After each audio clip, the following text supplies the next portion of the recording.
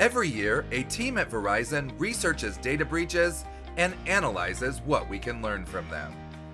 Verizon summarizes its findings in its annual Data Breach Investigation Report, or DBIR.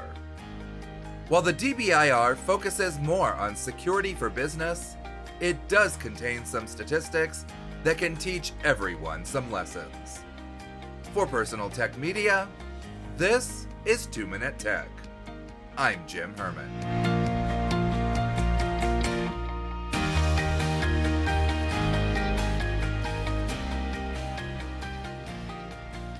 First, half of all social engineering attacks used pretexting.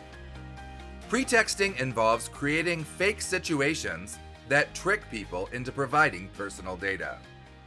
Be very cautious when contacted by someone, even if it's someone you know. It could be a compromised account or a fake voice. Second, insiders were responsible for 19% of all data breaches. The threats to your information don't only come from people you don't know.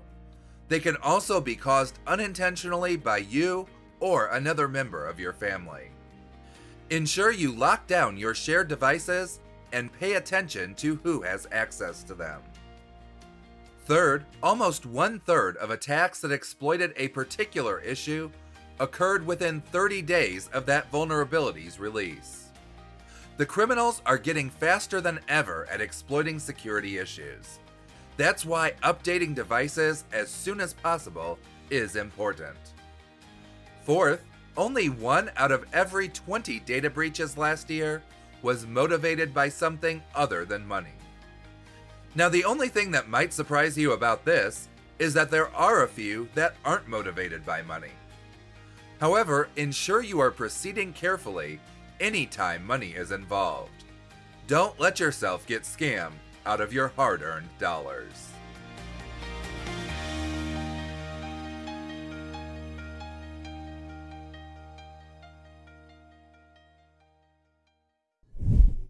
Thanks for listening. Sign up for our email list at 2minute.tech/email. That's TWOminute.tech/email.